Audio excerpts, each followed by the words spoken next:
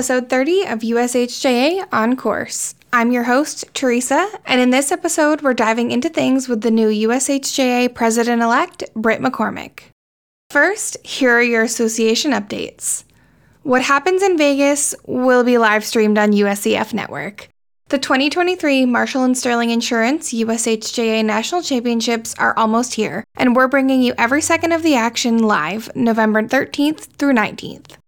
Join us in Concord, North Carolina for the 2023 USHJA Annual Meeting.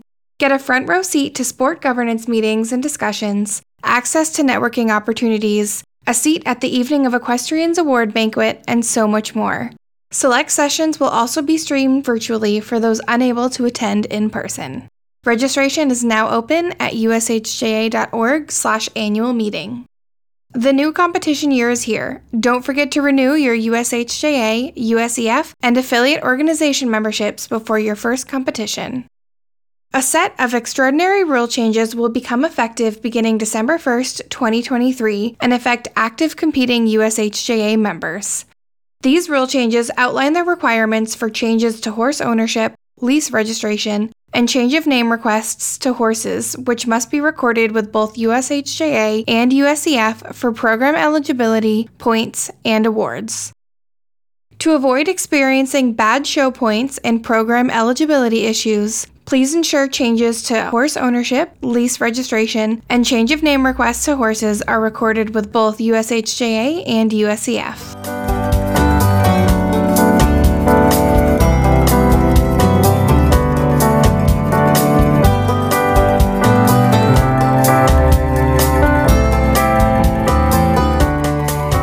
Britt McCormick is a judge, course designer, trainer, and the newly elected president of USHJA. With years of sport governance experience and a degree in organizational leadership, Britt has served on the USHJA Board of Directors and Executive Committee, as well as a variety of USHJA and USEF committees and task forces. After a 15-month transition period, Britt will take office at the conclusion of the 2024 USHJA Annual Meeting. Tune in as we chat about his passion for the sport and his vision for the future of USHJA. Let's get us started. How did you first get into the industry? So the industry I was actually born into. My father is a professional. I'm middle generation as his son, and then my son is also in the industry and is a partner with me at our farm in Dallas. So I started originally not even wanting to ride or really have anything to do with it. I just kind of goof around at horse shows. And then I got a pony when I was about maybe 10 and was bored and decided to start showing and just kind of took to it and liked it and ended up getting a lot of catch rides and kind of became more of a junior catch rider than anything else, both hunters, jumpers, ultimately Grand Prix horses, the whole thing. And so it just kind of took off from there, and then ended up opening my own barn in 1989, right after the Prix des States. And it's kind of been that way ever since. And my wife and I have been at our current farm for 27 years and just now did a little rebranding to include our son and changed our farm name. And so we're on to the next chapter. Seems like it quickly took over your life in a good way. Yeah, in a great way. So you have a lot of experience in sport governance, especially with USHJ and USEF. What kind of experience do you have that has prepared you for the role to become president? I was actually involved in governance before USHJ existed. I was the youngest member of the Texas Hunter Jumper Association Board of Directors when I was still a teenager, and then moved into serving on the AHSA Zone 7 Jumper Committee.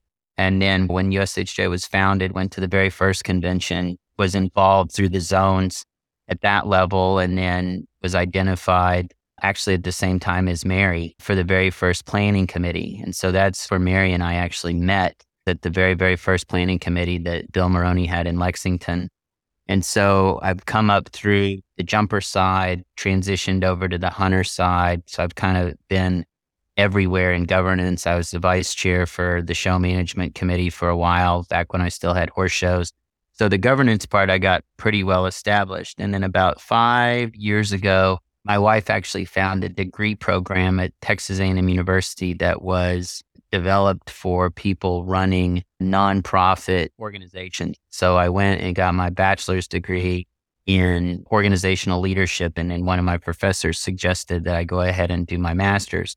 I completed my master's as well in management and a minor in corporate management. And so that kind of added to the mixture, the governance side, my industry knowledge, having been a professional for over 30 something years, and then putting together that with the educational side kind of filled in a lot of the blanks that I didn't even know I needed to fill in. And so I think that's given me a well-rounded perspective on leading a nonprofit organization from the business side as well as, obviously the sports side. What kind of inspired you to pursue a leadership role? I know you said you've been involved since the beginnings, but what kind of led to the decision to go for the presidency? So it's two things. I would say one of them, I jokingly tell people it's defensive in nature. So I love this industry. I love what it's done for my family. I think the sport is an amazing sport. It changes the lives of everybody that it touches. And part of my reason for wanting to be in leadership is seeing that this sport not only stays true to its heritage, but that it also changes with the times and that we stay evolving and not allow ourselves to fall into the trap of just being what we were back in the 70s or even in the 80s. And that we stay changing with the times, we stay current, we stay competitive at the Olympic level, which for me starts at the grassroots level. That rider that's going to be competing in the 2040 Olympics is maybe either just being born or not born yet. And so we have to do everything that we can to foster our sport and bring it along and encourage as many people as possible to be involved. And so for me, a little bit of it is selfish. I want to see my vision expressed and shared and get the vision of as many other people as I can be expressed and shared so that we come up with what we think is the right version of our sport going forward. And that's really the impetus for wanting to be in a leadership role, is to make sure that as many people's voices are heard as possible. Mm-hmm. Now, you're currently in a 15-month transition period that's new for this election. What are some things you'll be doing and learning through that time? So I'm hoping to get more involved in the business side. Obviously, I've been on the board for quite a while. And so the sports side, I've got a pretty good idea about what's going on there.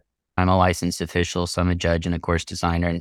And I travel around the country and in the field as a trainer, which I think is vital, that you stand at the end gate and be back in the barn area and know what's going on the ground. I think the 15-month transition, getting to know the office side, getting to know the staff, getting to know the relationships with our providers, whether it's, people on the USEF side, which I'm obviously also involved with, people on our IT side that are outside providers, just getting to know everybody that the president will have to deal with, and then getting an idea of where the presidency goes and what it's responsible for, different than a director is responsible for. Mm-hmm. What do you think are some of the most pressing issues or challenges that you kind of want to address first? So for me, I said this in September at the board meeting during the election, I want us to get back to being as collaborative as possible. That's huge for me. I think it's important that we take all of the ideas from as many different members as want to voice them, put them forward on the public square. We debate them. We talk about them. We figure out if they're good or bad or need to marinate more or whatever the thing is. But we need to have the discussion. And this idea that we're all siloed in our own little area and that we all know what's best and we don't want to hear any differing opinion, that has to stop. And we have to get back to talking to one another, to agreeing to disagree, to have the hard conversations, to decide where our sport's going to go, how we're going to get there. That involves everything from the social license to operate, which is becoming more and more important, I think, for all public sports especially, to course welfare, to rider welfare, to safe sport issues, to all the things that are on the social side of our sport. And then also making sure that we are always keeping our eye not just on sport growth, but sport development. And so that means fostering the middle, fostering the upper end, fostering the elite, as well as keeping our eye on the grassroots part. And I think we've done a really good job at most of that, a mile wide and an inch thick as far as the topics go. And so to me, the president's job is to try to coordinate as much of that as possible and to try to keep our board, our staff, and our volunteers on track so that we can help guide the membership and keep everybody focused and moving in the same direction. You mentioned balancing the needs of grassroots versus the high performance levels. That's a common conversation, especially where we're trying to grow this sport. How do you think that can happen and improve in the future? So I always look at it like this. Who doesn't want to be elite? Who doesn't want to be that elite rider? Who doesn't want to own that elite horse?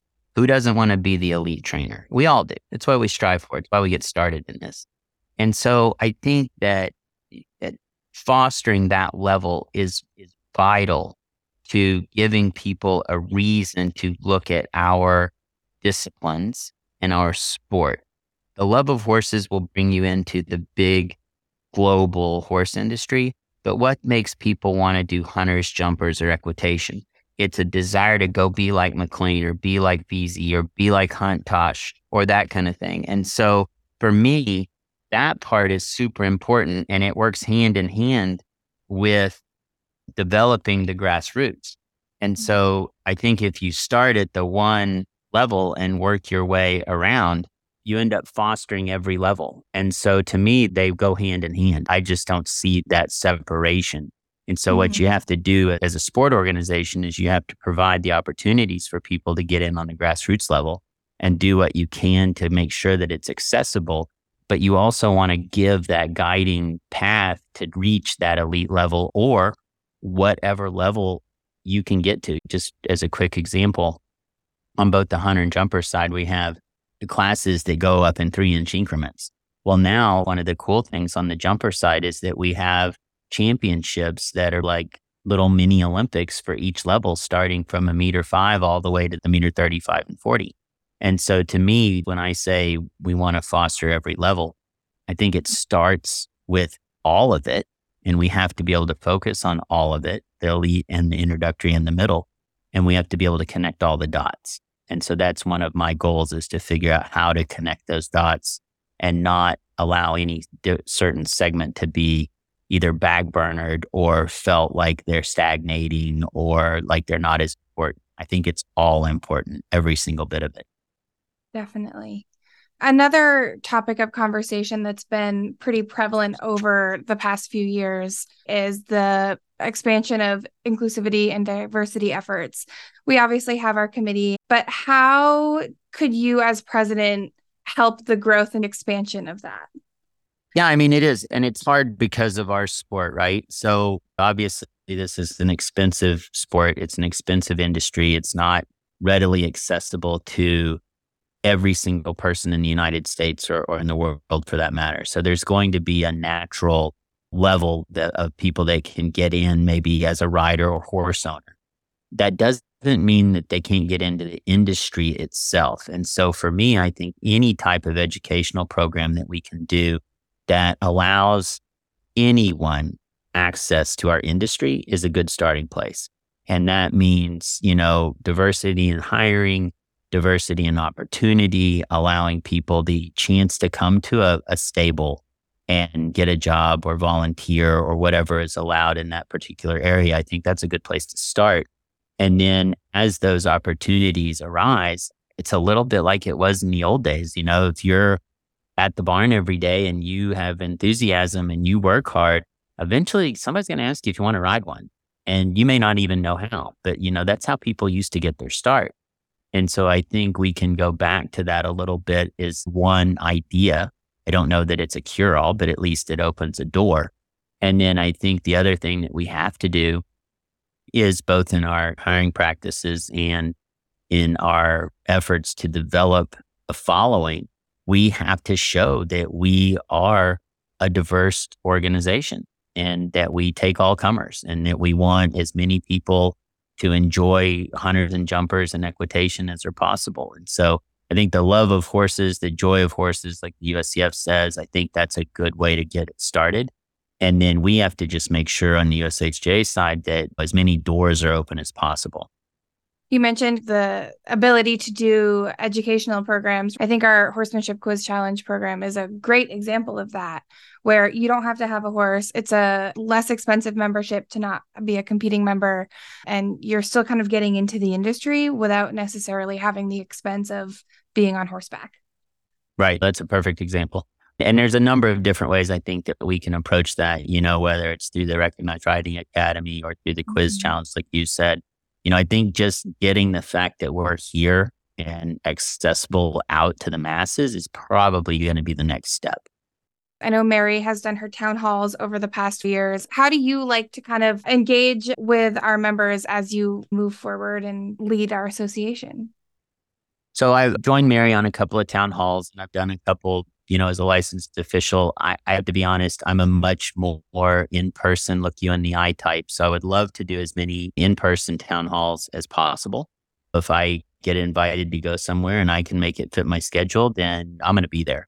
And so I think that, combined with talking to people at a horse show, because like I said, I actively compete all over.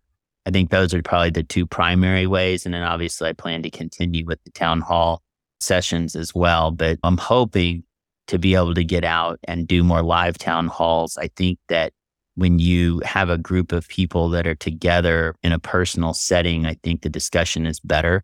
And I think the discussion is a lot more honest when people are looking at each other eye to eye and can see each other. So I like the Zoom. It makes accessibility easy for the people that are comfortable with that format, but I hope to get out there in person.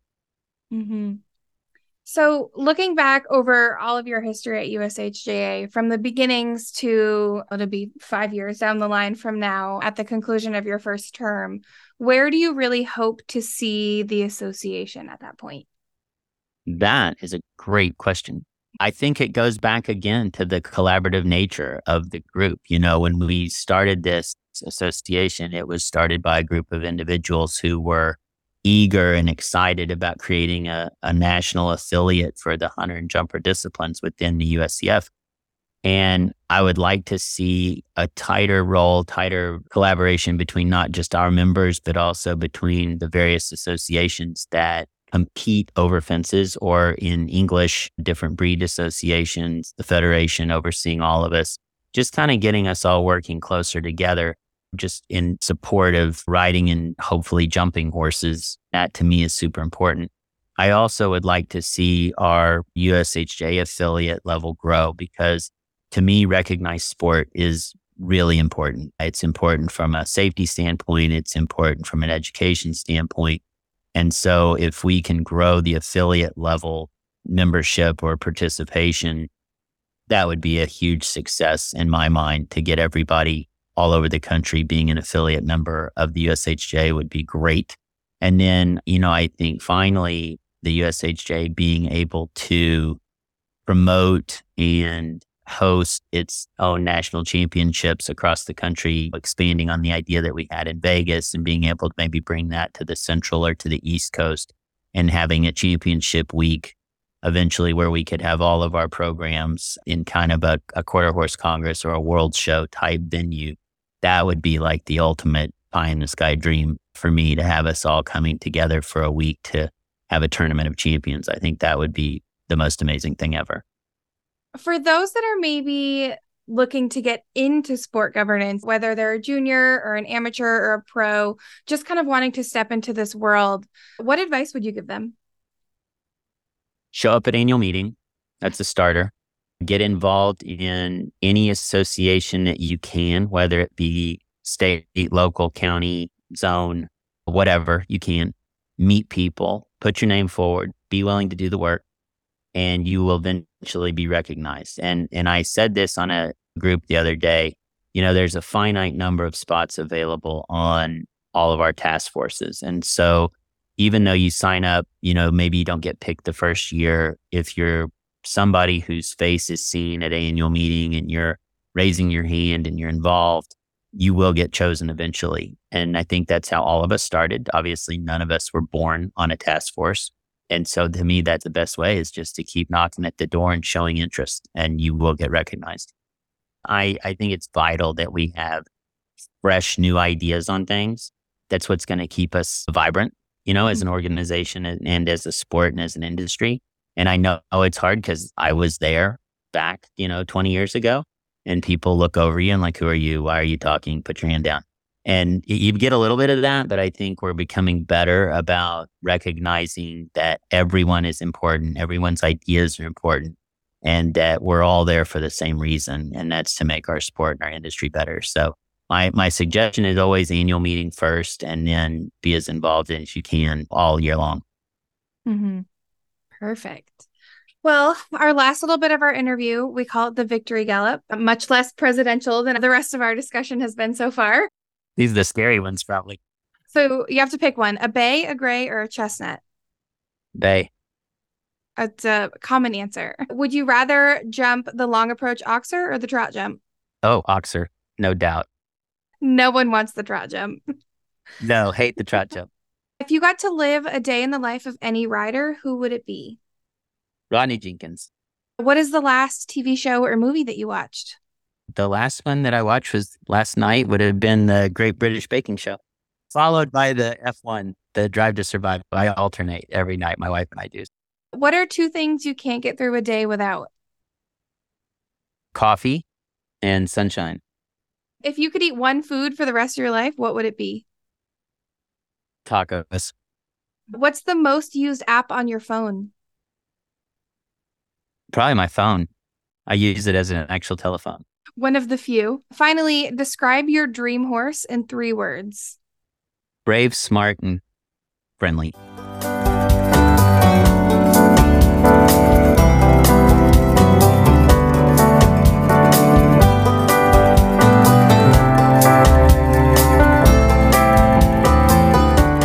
Thanks for tuning in to this episode of USHJA On Course. Be sure to subscribe so you don't miss the next episode, and share this one with a fellow equestrian.